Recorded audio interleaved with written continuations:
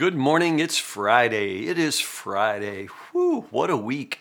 What a week. It's the end of a good week. I'm always going to say it's a good week. Gosh, y'all, every day is a gift from God, and we have been in God's Word this week, and we have served Him best we could this week, and the Lord is good, is He not, every single day, all the time? So it's the end of a good week, and the end of a good week in the Word. We've been in the book of Hosea all week long, and today, 2 chapters, y'all, man, I tell you, I doubled up on you. I asked you to read Hosea chapter 10 and Hosea chapter 11. I love these chapters. I love them so much. It's like I almost wish I hadn't put two together because I could do chapter 11 itself forever. Oh gosh, I love it. But let's jump in. I'm glad you're with me. 10 with Tim. Did I say any of that? Verse by verse, every day through the Word of God. And today, Hosea chapter 10, chapters 10 and 11. Chapter 10 begins, how prosperous Israel is. A luxuriant vine loaded with fruit, but the richer the people get, the richer they get, the more sinful they get, the more pagan altars they build, the more bountiful their harvest, the more beautiful their sacred pillars. Man, their hearts are fickle. Yeah. Wow. Is that an automatic connection? That was my question reading this passage for myself. Is it automatic that the more comfortable we get in life, the harder it is, or the easier it is for our hearts to turn away from God? Is that an automatic thing? I don't know. I just know that there is a very particular temptation that goes along with prosperity, that goes along with, God's blessings. The richer we are in material things, it seems like the more God blesses us, the more and more we tend to think that we deserve it, or the less we think we need Him, or the more enticing it seems the temptations are to turn away from Him. And it's just devastating. Like I say, I don't think it's a rule. I just think it's a temptation of the human heart. Man, the more prosperous, the better God is to us. The quicker we turn away from Him. He says our hearts are fickle. That's the word there in verse 2. Hearts are fickle. And this chapter talks a lot about that. Verse 4, they spout empty words and make covenants they don't intend to keep. Wow.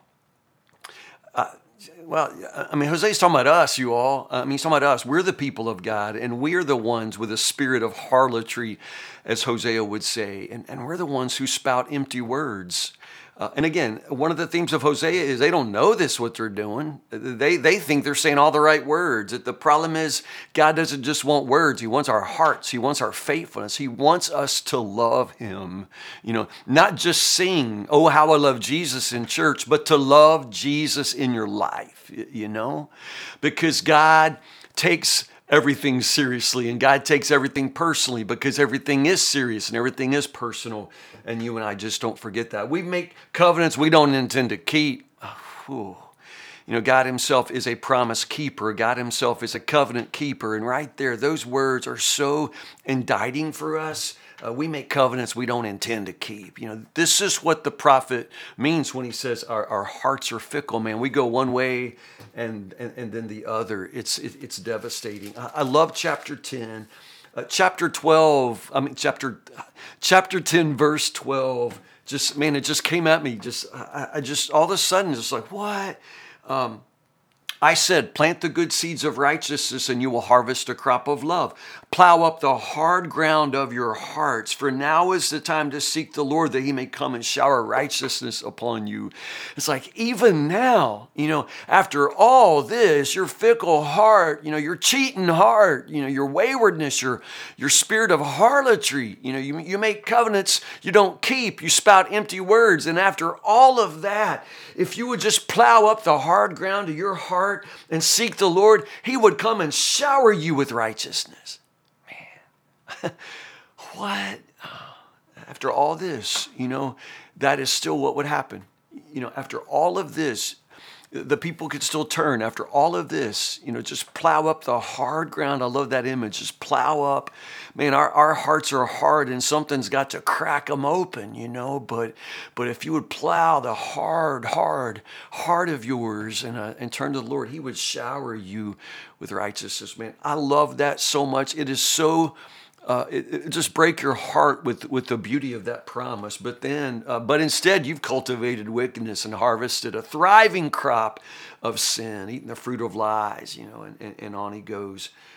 Man, you've made your bed, you'll lie in it. I mean, that's what he's saying there.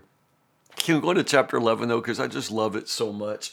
Wow, chapter 11 is just this picture of the Lord's love for his people. And it's just beautiful. When Israel was a child, I loved him. I love that. I called my son out of Egypt, and the more I called to him, the farther he moved from me. Wow. I myself taught Israel how to walk, leading him along by the hand. Again, it's just this picture of tender parenting, and I love it so much. Do you remember, any of you blessed to be a parent, do you remember, gosh, those wonderful days when they were little, When Israel was a child, I loved him.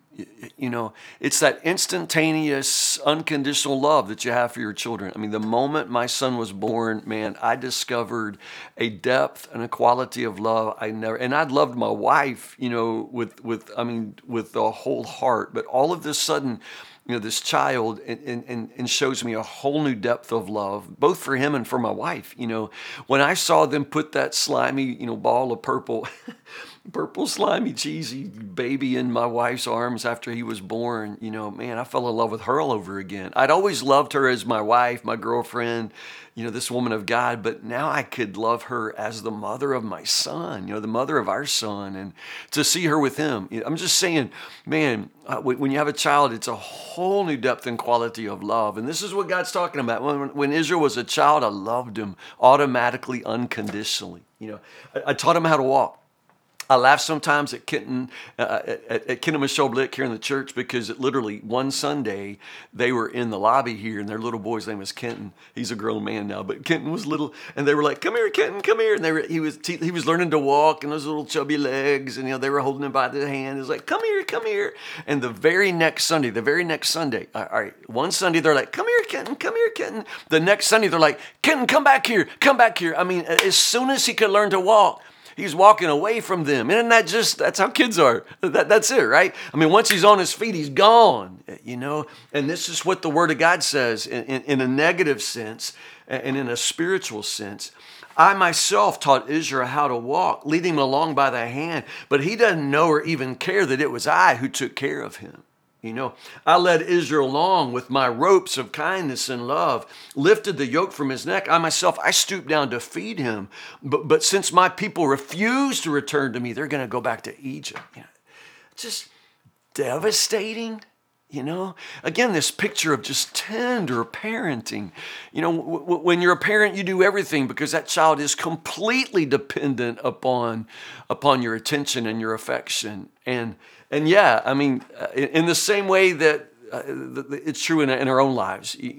As kids, it takes a long time to realize the debt you owe your parents. I mean, a teenager, especially teenagers, are naturally ungrateful. Just expect it. I mean, they are ungrateful because they can't fathom your love for them or their own stupidity. They just don't understand. And this is the picture here that God is painting for him and his people. They're like ungrateful teenagers that don't even know what you've done for the kingdom and fathom what you've done for them. But then I love this. I love verse 8. How can I give you up? I mean, you get this picture of just this big broken heart of God.